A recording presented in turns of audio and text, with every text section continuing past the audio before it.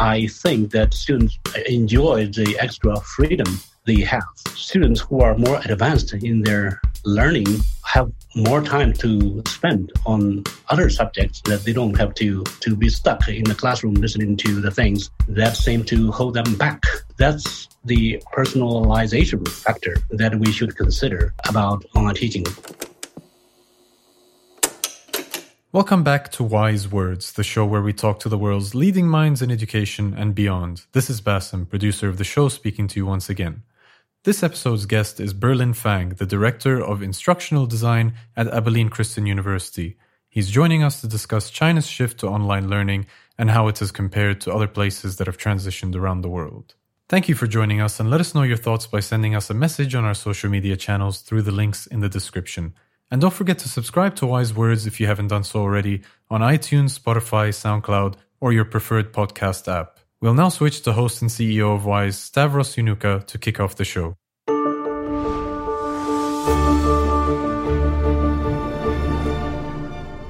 A warm welcome to everyone from around the world to this next installment of Wise Words. My guest today is Berlin Fang. He's a writer, a thinker, and an academic on education. His main interests are around educational technology and more broadly the diffusion of innovation, the management of change in higher education, and also cross-cultural comparisons of education. Berlin is currently the Director of Instructional Design at Abilene Christian University in Texas. Berlin, welcome to Wise Words. Thank you for having me. It's an honor. Berlin, I gave, I think, a very sort of cursory introduction to you and to your work. I want to give you an opportunity to introduce yourself and to maybe say a little bit more about what you do and what your educational interests are. Thank you so much. I am actually based in Abilene, Texas, like 3 hours away from Dallas. I work for, by Chinese standards, small university, but not necessarily in America, a private university, which is having a very large online presence right now.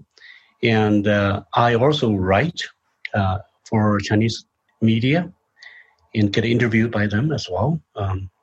The reason I am interested in online teaching in China, I guess that's the elephant in the room. So why am I from Texas, talking about this? The reason is I've been doing this for many years. So since 2005, I have been an instructional designer, working with faculty in designing online courses. So when the pandemic started in China, schools stopped in February, and then I was asked to talk about how do you do online teaching, because schools then was suspended or closed for online teaching, and including K-12 schools, and people are really at a loss what to do. So at that time I also started to write a book about online teaching at the request of my publisher in China, East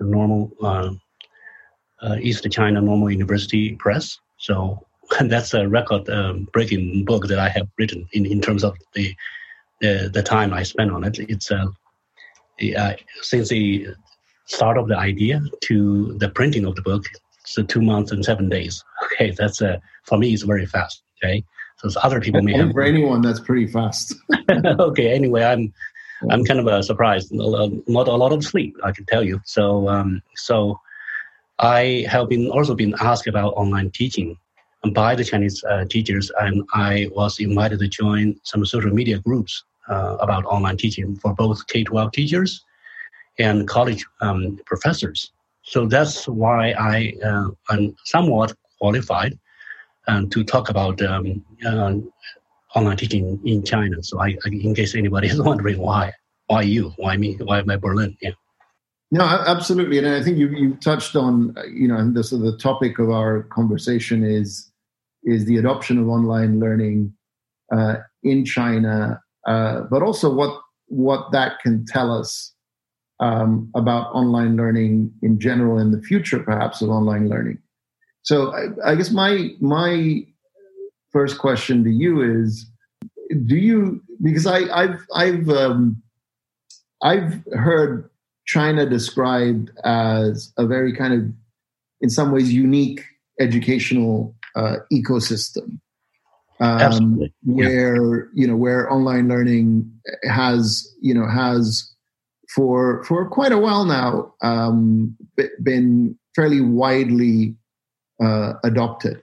So the first question would be: how should we look at China? Should we look at China as this kind of world in and of itself, or should we look at it as somehow portending a future of learning that the rest of the world will eventually migrate towards? I think that's a very apt way of describing it. China has its own ecosystem, so to speak. I have been observing, back and forth, how America is doing things and how China is doing things in online teaching. And I just found that they are like two operating systems that are so distinct from each other. For instance, in the US, when people talk about online teaching, the first thing that people usually think of is a learning management system. You put things there, you organize your quizzes there, your interactions, so things are more integrated. Whereas in China, people are just used to receiving things on their phones. It's a very different kind of a species, so to speak, because everybody in China seems to own a smartphone, and things seem to start earlier on their phones, and people become used to that. And whereas in the US, online teaching seems to be starting more on the computer. So one learns with their thumb and another learns with their mouse or, touchpad or whatever. So that's a really a huge difference. But in China, some of the traditions in the other countries do not seem to affect China nearly as much.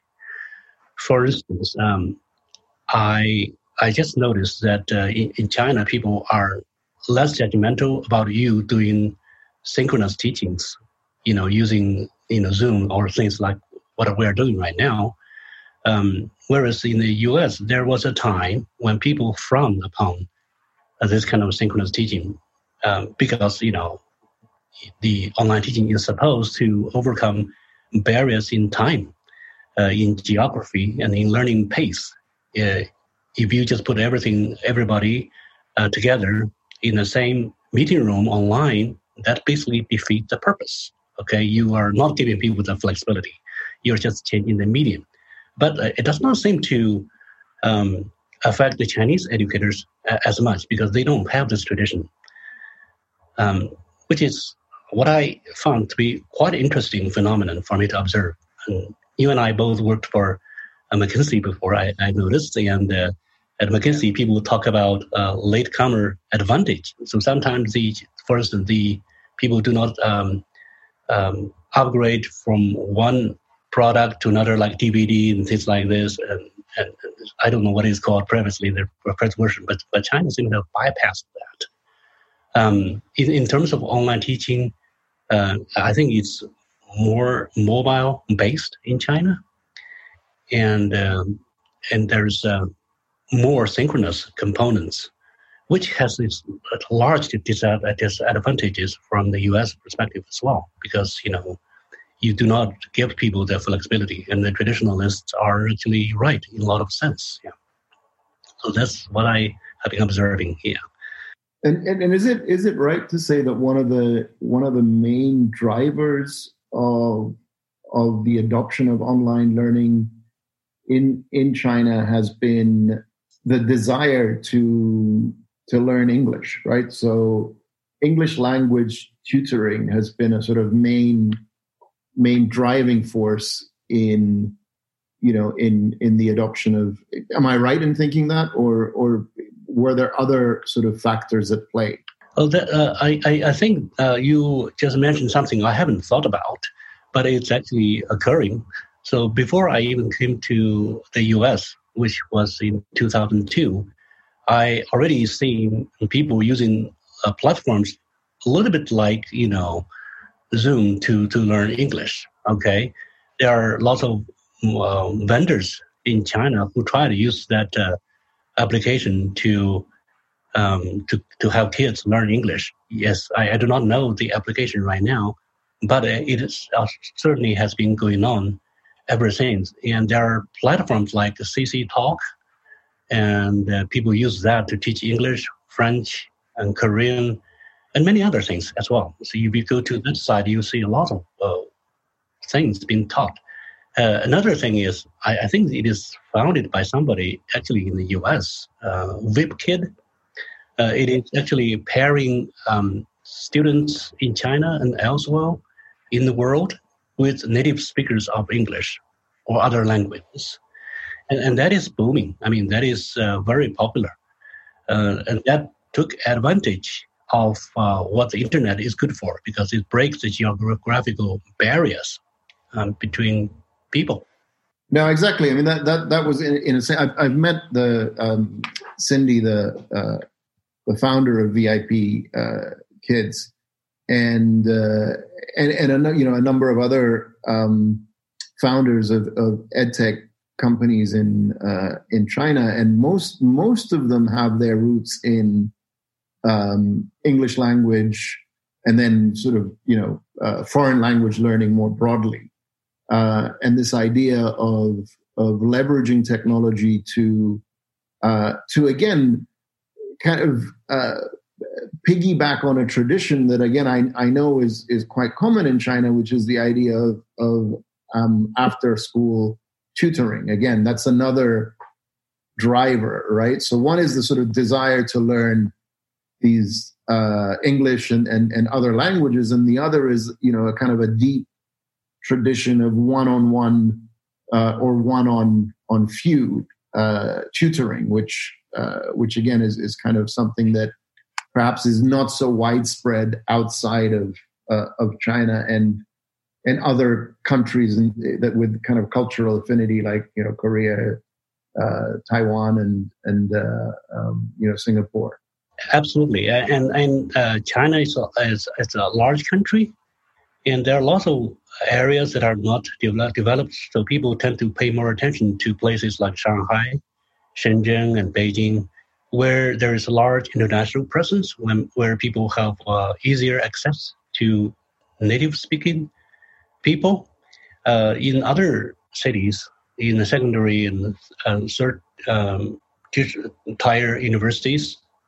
cities, there are fewer people around to speak to the kids. I remember when I went to university, we used to go to some place called English Corner, where we have not rare opportunity to speak with a native English speaker.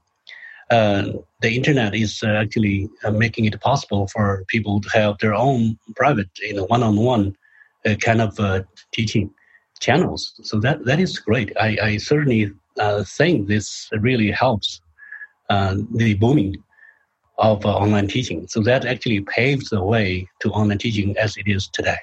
So it is something that people are not entirely unfamiliar with. Now, the sort of widespread adoption of online and more broadly distance learning in China suggests that it's working.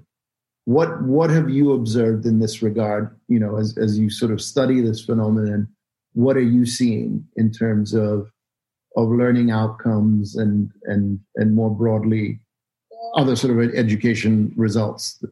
I'm not exactly sure where the data says right now about the success or failure of online teaching during the past few months. I definitely need to look more into that research. But I have seen people going through a trajectory of growth, through the process. At the beginning of online teaching in February, in social media at least, and in the anecdotes that I hear about, there were lots of complaints, about online teaching format. Because everybody is now forced to do this, whether they are ready or not. And there are lots of descriptions and called 网课翻车, which means actually a traffic scene from a traffic accident of online teaching. Yes, because there are lots of stories about this epic failures of online teaching. Actually, when you look back, it is not actually that big of a deal. What people consider as epic failures are situations like, we are just broadcasting to a group of class of students, and suddenly the spouse come in and start to comment on the way you present yourself, okay? Or a dog start to bark. I mean, at the beginning stage, people who are not familiar with online teaching have the wrong expectations about it. Especially people in rural areas or less developed areas where, professors or teachers have never been on the screen before broadcasting live, okay? So there is a high expectation of how they should present themselves. It is as if they have to be from Hollywood in order to teach online, but it's not the case. So gradually that expectation is going down. And I also wrote about it myself, in the newspaper. I said, a teacher is a teacher. You do not have to be in Hollywood in order to produce your online videos. You do not have to present yourself as Brad Pitt or somebody like that in order to make your teaching effective. And then gradually, people realize that there is an element of fun and authenticity in that kind of so-called epic failures. So, and the tolerance is higher now about this. So, as you said, you said there are studies that show that Chinese students are satisfied, and I wouldn't exactly be surprised by that. Yeah, and because as you have said, the field successful. I think it is number one is there is a novelty factor there. So lots of students have not experienced teaching in this fashion. So there's a novelty factor. And then I think that students enjoy the extra freedom they have, okay? And students who are more advanced in their learning have more time to spend on other subjects that they don't have to be stuck in the classroom listening to the things that seem to hold them back, okay? So that's the personalization factor that we should consider about online teaching. And likewise, students who are kind of slow in their learning can watch the video multiple times. So it actually, online teaching in China or elsewhere, in the US as well, I think is an instrument for what I call mass customization of teaching and learning. Okay, it is not possible in the past. You cannot expect the same teacher to split themselves, 50 times for each student's needs. But online teaching make it possible to create unique paths to the learning outcomes. Students get to define what they do. And I think that's kind of flexibility students and teachers both would enjoy. So how do you do that? I mean, beyond the ability to, repeat the lecture as many times as you need, what other ways does this sort of multiple pathway approach manifest itself? Can you say a little bit more about that? I think it is easier to do with the use of learning management systems. I mean, this is where I think the online teaching in the US is having some kind of a advantage, because with learning management systems like Blackboard or Canvas or Moodle, you can just create selective release criteria. For instance, if you do not make like 80% for a particular quiz, you do not get to advance to another module. Okay, so that is one of the ways you can actually do this. You can set prerequisites, okay, and you can set a mastery path this kind of path can be defined. If you just achieve this level, you go here. If you achieve with this level, you go somewhere else.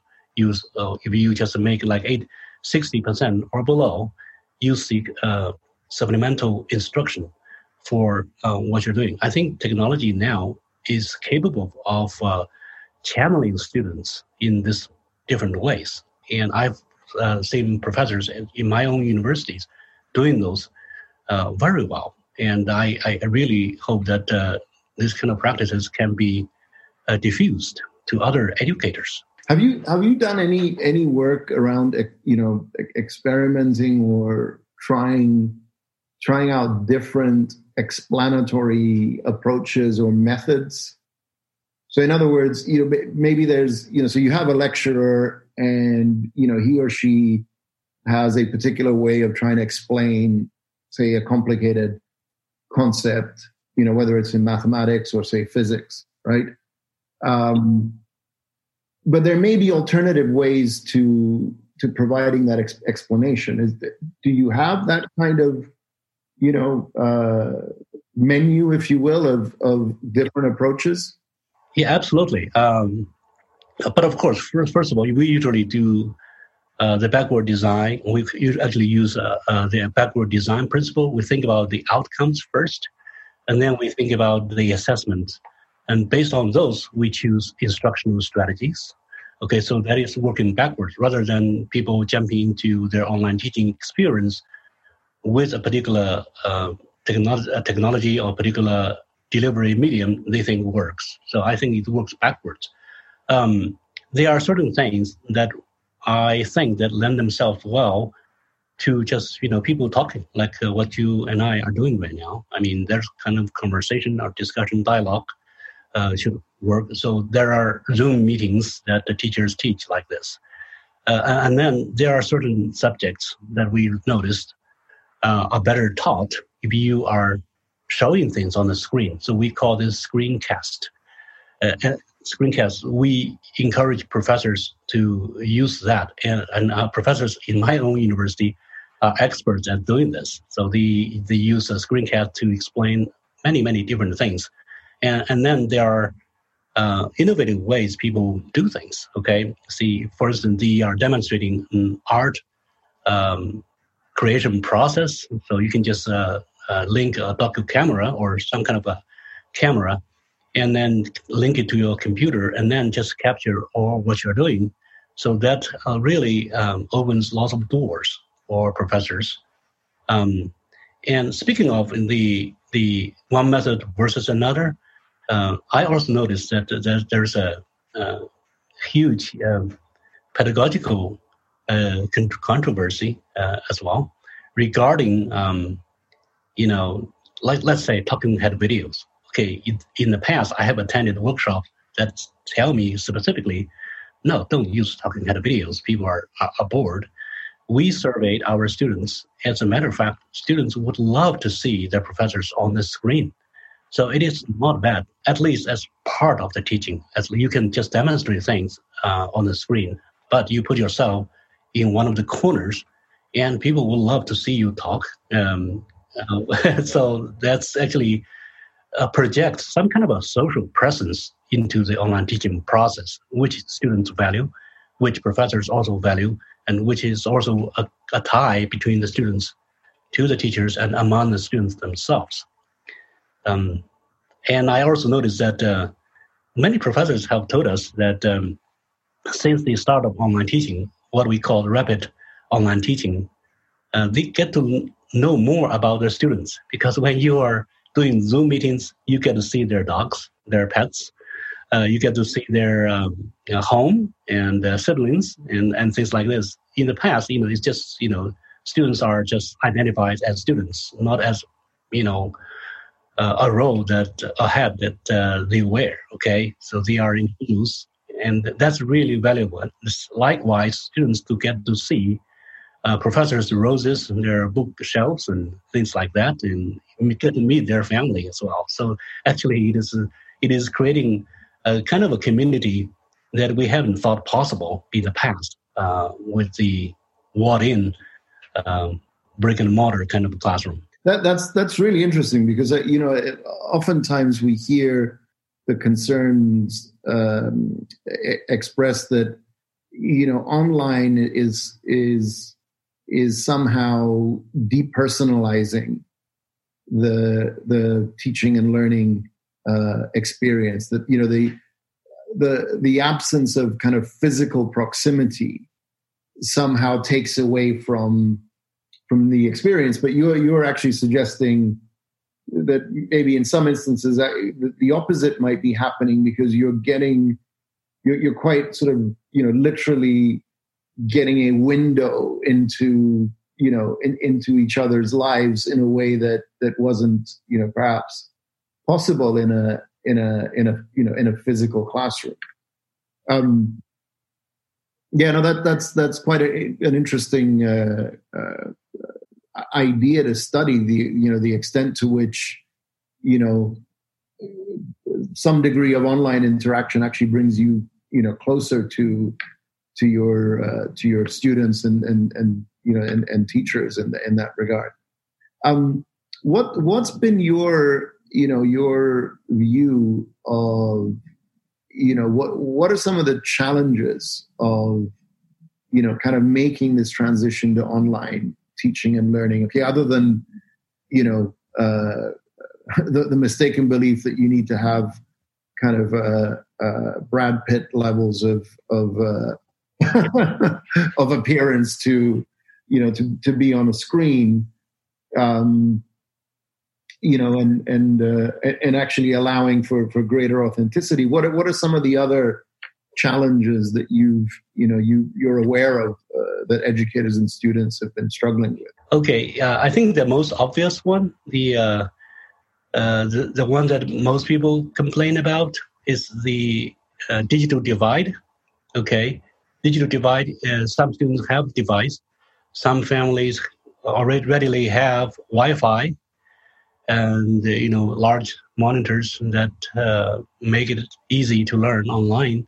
Some families don't have those, so that is a big struggle, not just in China but elsewhere in the world as well, even in the U.S. So that is the main thing, and we can talk more about this, but let's just put it out there. Another thing that I have observed is, beyond digital divide, I also see a discipline divide. Okay, what I mean is, people who are more self-regulated, and students who are self-regulated, students who have better time management skills, tend to get more out of online courses. Okay, and students who have very poor time management skills, they scramble and they cram and then they fail. Okay, and this is what I call a discipline divide. In China, this is especially evident phenomenon among the K-12s, because the younger students are less capable of managing their time. So it creates a situation that parents have to serve on the side as sort of a TA role, okay, for the teachers, because the teachers actually also expect the parent to help them a little bit to make sure when their cameras are off, students haven't gone back to sleep or they haven't gone to play video games. So that is a huge issue. And then that creates a ripple effect, okay? And then parents start to complain because they start to work at home. They have their things to do, and they can't do this all the time. They would rather the teachers spend more time, doing this kind of things themselves, okay? So that's a big struggle, and it actually creates tension between parents and schools. But of course, people are understanding. They know this is the pandemic, and this is something we have to deal with. But that doesn't mean they are happy with it. So that is a big struggle. And digital distractions is also a big factor to consider for the students. Because when they are learning online, it is less likely for teachers to know whether students have been chatting with people on the side because computers have different screens, whether they are just playing video games and keep their meeting or online meeting open. So they never know. So this digital destruction is a big issue. That's why I say this kind of things are creating what I call discipline divide. But when you think about it, we adults do the same thing as well. We have our Facebook open and sometimes do that. So what I mean is, we should know the limits. Maybe online teaching is a good way to teach people such soft skills like time management, like self-regulation, like, the management of distractions, and like how do you focus on doing your work. These are all skills that employees should have for the future. So I don't think the online teaching is just a way for you to transfer the content from one brain to another via two screens. No, it is also a way for us, for the society in general, the parents, the teachers, and other stakeholders involved, to consider how do we train people for the future. Because that in the future there are lots of virtual teams like what many companies are already having, and people will be working from home. People will have distractions, and people will have time management issues to deal with. So these are necessary preparation for the future. Nobody is going to teach students specifically about this kind of skills, but this is a new set of outcomes I think education should have for the future workforce. Yeah, I would. I mean that's a very again, I think interesting perspective. I would just add one other divide, I think, which has I think become apparent to many, that in addition to a sort of digital divide and a discipline divide, there's also a space divide in the sense that now that we've been forced to work from home, and obviously people have access to different amounts of private space within, depending on the size of their house, the number of other family members that are involved. So you see that being a challenge, for many as well, that they don't, many families just simply don't have, a kind of a dedicated place where, they can go and work, or the kids can go and study, right? It's not everyone has, kind of bedrooms with Wi-Fi access for each kid and a desk and all that, so there's that element too that I think is causing a challenge. We've spoken a lot about students. What about teachers? What are some of the challenges that teachers have faced, in adapting to this kind of online, to the online environment? Yeah. Well, first of all, let's comment on your space divide. And I really like that idea, because it's a privilege for people to have a space that they can study, without too much distraction. And I have the privilege of coming to my office where I can just focus on my work. So all of this should not be taken for granted. But there are certainly students who do not have that luxury. They don't even have a device. They have to hide in the closet to be able to take their online classes away from the distraction. And I don't think that that is something educators should ignore. It is something, it's huge. It's a big deal. And, I've read from your WISE homepage that some people mentioned Maslow before. And before Bloom, you have to think about people's basic needs. So you have to consider them as individuals having their unique challenges. Yeah. But speaking of challenges for the educators, there are plenty as well, and both here in the U.S. And in China. First of all, I think there is an anxiety issue, of online teaching, because some people have been teaching like 20, 30 years in the classroom. That's the way they teach.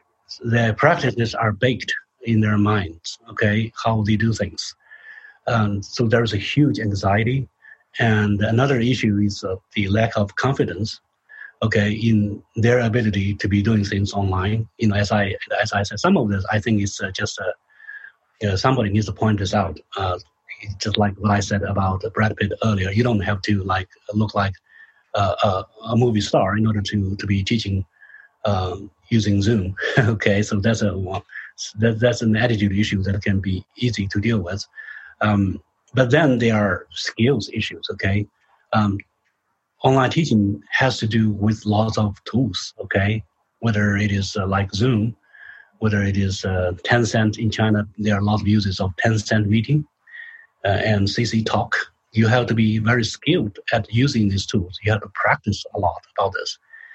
So that's another technical training that people need to have. Another thing that I think they are not well equipped is they do not know the online pedagogy. Admittedly, teaching online and face-to-face follow to a large extent the similar pedagogy. But when you really go down to it, the tools actually change the way the activity is conducted. Okay, when tools are mediating any human activity, it changes things. It changes the subject, the object, the rules, the community, the division of labor, and all of this. So it is evolving. Online teaching is evolving into a different kind of ecology, and that involves the use of tools. That involves a different pedagogy. How do you sequence things? How do you break things down? How do you chunk things? How do you release content? How do you create communities online? And all of this, you cannot expect people to wake up the next morning already knowing what to do. You have to train them. Okay, that's why we here at Abilene Christian University, we offer a lot of training to our faculty. As a matter of fact, I am having a training after this one, this noon, about the tools for online teaching. And then we have boot camps. Every week we have 10 sessions teaching people how to do this, and that. It's like 10 sessions. Even after the 10 sessions, it is not sufficient. People still need additional support. So I also think you need to give people the infrastructure of support, including the people behind the tools, supporting people using these tools, and our technicians and a technical team. You cannot expect teachers to be a help desk for the student, okay? So you have to have a team and infrastructure dedicated to the success of online teaching. It is essential. Speaking of that, I think this is where China needs a lot of work. I mean, Chinese teachers are anxious at the beginning and to a large extent, an earlier part of their online teaching experience, because many of them are on their own, okay? Nobody's supporting them. And when they have issues, they have tried to figure it out themselves, okay? Or that they hope that these issues go away. They don't have a large technical team behind them, supporting them. And I, so far as I know, when I left China in 2002, I'm expecting more instructional designers, years later, but still it's not happening a lot. A lot of universities do not have designers. They probably have some technical support teams or centers. And then there are teaching and learning centers teaching about pedagogy, but there are not dedicated people like me who support teachers developing courses and facilitating courses, things like that. So these kind of things are causing anxiety as well. So I've been speaking a lot about, I don't know what is going on. From your experience, on what you observe, what are other countries doing? I'm really curious. Yeah, well, I mean, one of the earliest podcasts we did during this sort of extended lockdown period was with one of our EdTech Accelerator graduates, a company called Teach Pitch, and they were in the midst of training. I think, Basim, jump in here if you remember the exact number, but it was something around 5,000-6,000 teachers in Albania on essentially how to use online tools. And we're talking about, starting from just very basic, this is Zoom and this is how you use Zoom and how you share your screen, and also to kind of maybe more advanced approaches. So I think our my observation is that has been that really getting teachers up to speed on how to make the best use of the technology has been one of the big challenges of this kind of forced migration online.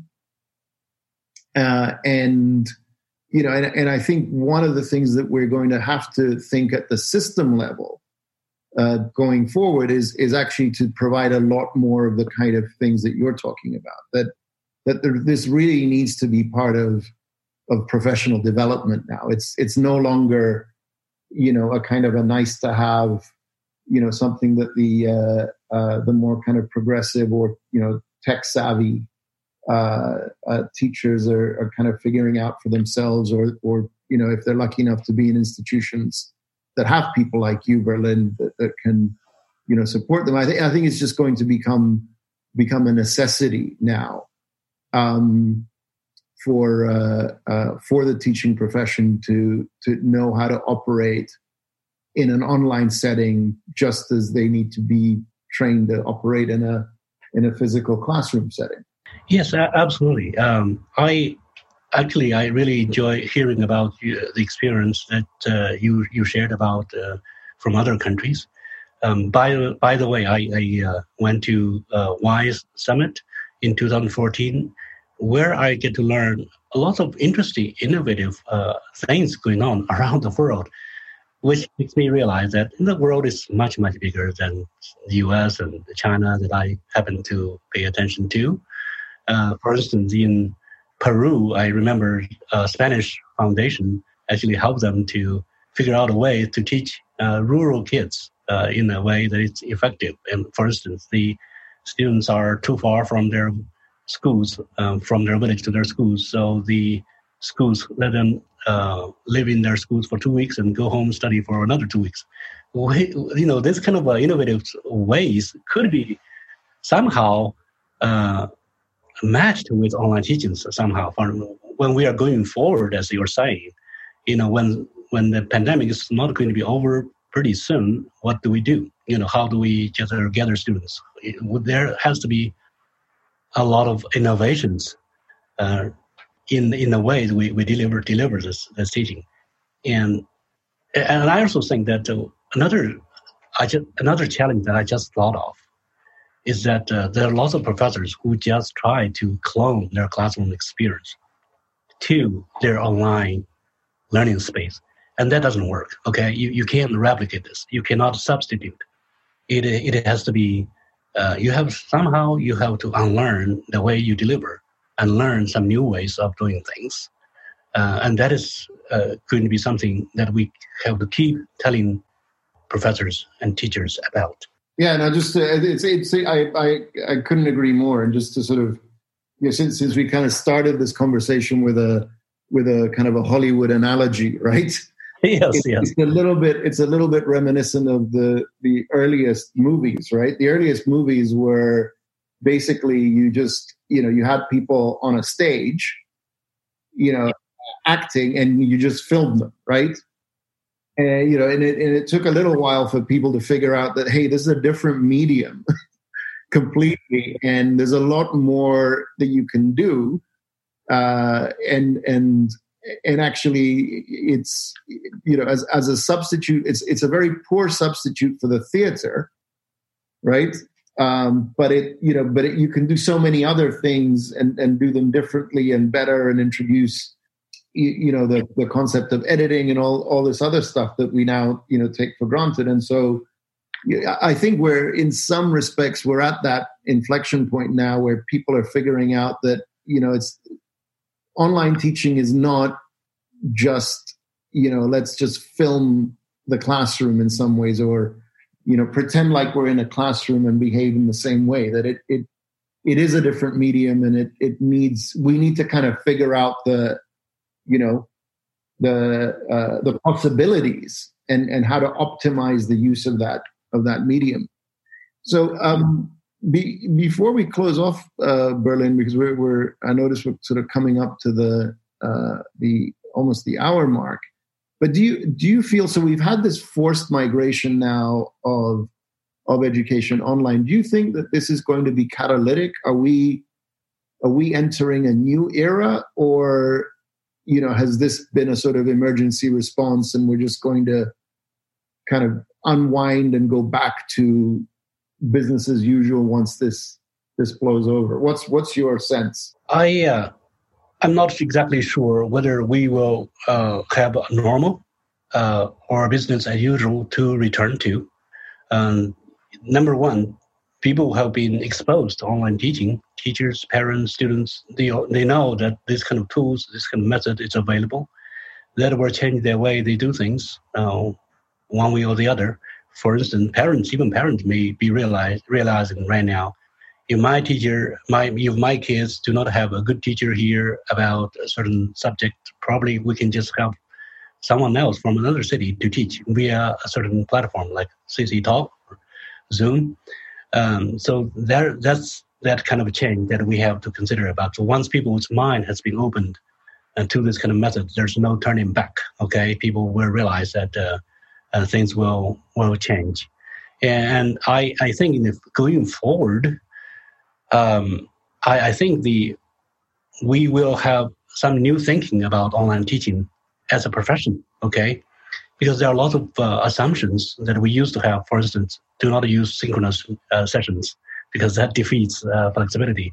People will rethink because technology has advanced to a level that even if you have a synchronous session, it can still be asynchronous because you can record it and share with people later on if they do not have the same time zone as you do.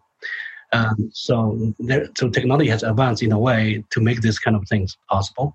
We will also be rethinking about what do we consider as community. How do you build a community online in a new way?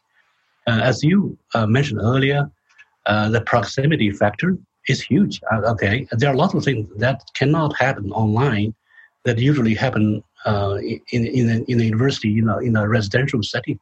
There are still a lot of things in the education that are like that. Okay, education is not just about passing on knowledge from one person to another.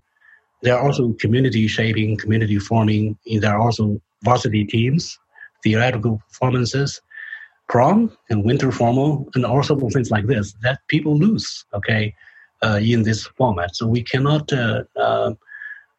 ignore this altogether because people, but you lose some and you gain some. Okay, and that's what I see the future bringing us to us. In the past, lots of people have been talking about, either you do face-to-face or you do, online, and there's somewhere in between hybrid. And then there's talk about flipped classroom. You do certain things offline, certain things online. That's a little bit binary in my opinion. I think in the future, there will be various degrees of hybrid. Okay, some face-to-face, some online, some local teachers, some distant remote teachers, from somewhere else. So some of the content that you learn on your own, and some of this you just depend on teachers guiding you. And some of the tasks teachers will, give feedback themselves, and some of the tasks artificial intelligence or automatic grading can take care of for the teachers. So the future is going to be very exciting for education, I think. I instead of a flipped classroom, I think of the fidget spinner. I don't know whether you know this. It's a little toy that was in fashion in the past, like three little things there. So I keep thinking of fidget spinner. The reason is because I think that in the future education is like a spinning wheels, fidget spinner, with 3 M's written all over them. So one of the M is the medium. So how the medium is going to be to be chosen, and then another one is method, your instructional method, as you said earlier. So how do you teach certain things, and then there's a message and your message. Okay, so it's going to be a combination of all 3 of this. When one change, the other 2 M's also change. It's like a fidget spinner. And I also love your analogy about the stage to the cinema. Okay, you don't just film the stage and call that a movie. Movies are produced in a different way. No, Berlin, this is great, and it's been a very sort of engaging and I think interesting discussion. What's the best way for people to find out more about your work, to follow you, to get to know more about what you've been writing and thinking? Okay, I have a website which I'm guilty of not updating very often. Is berlinfang.com. Okay, so that's where I sometimes posted certain things. I will be more diligent with it in the future.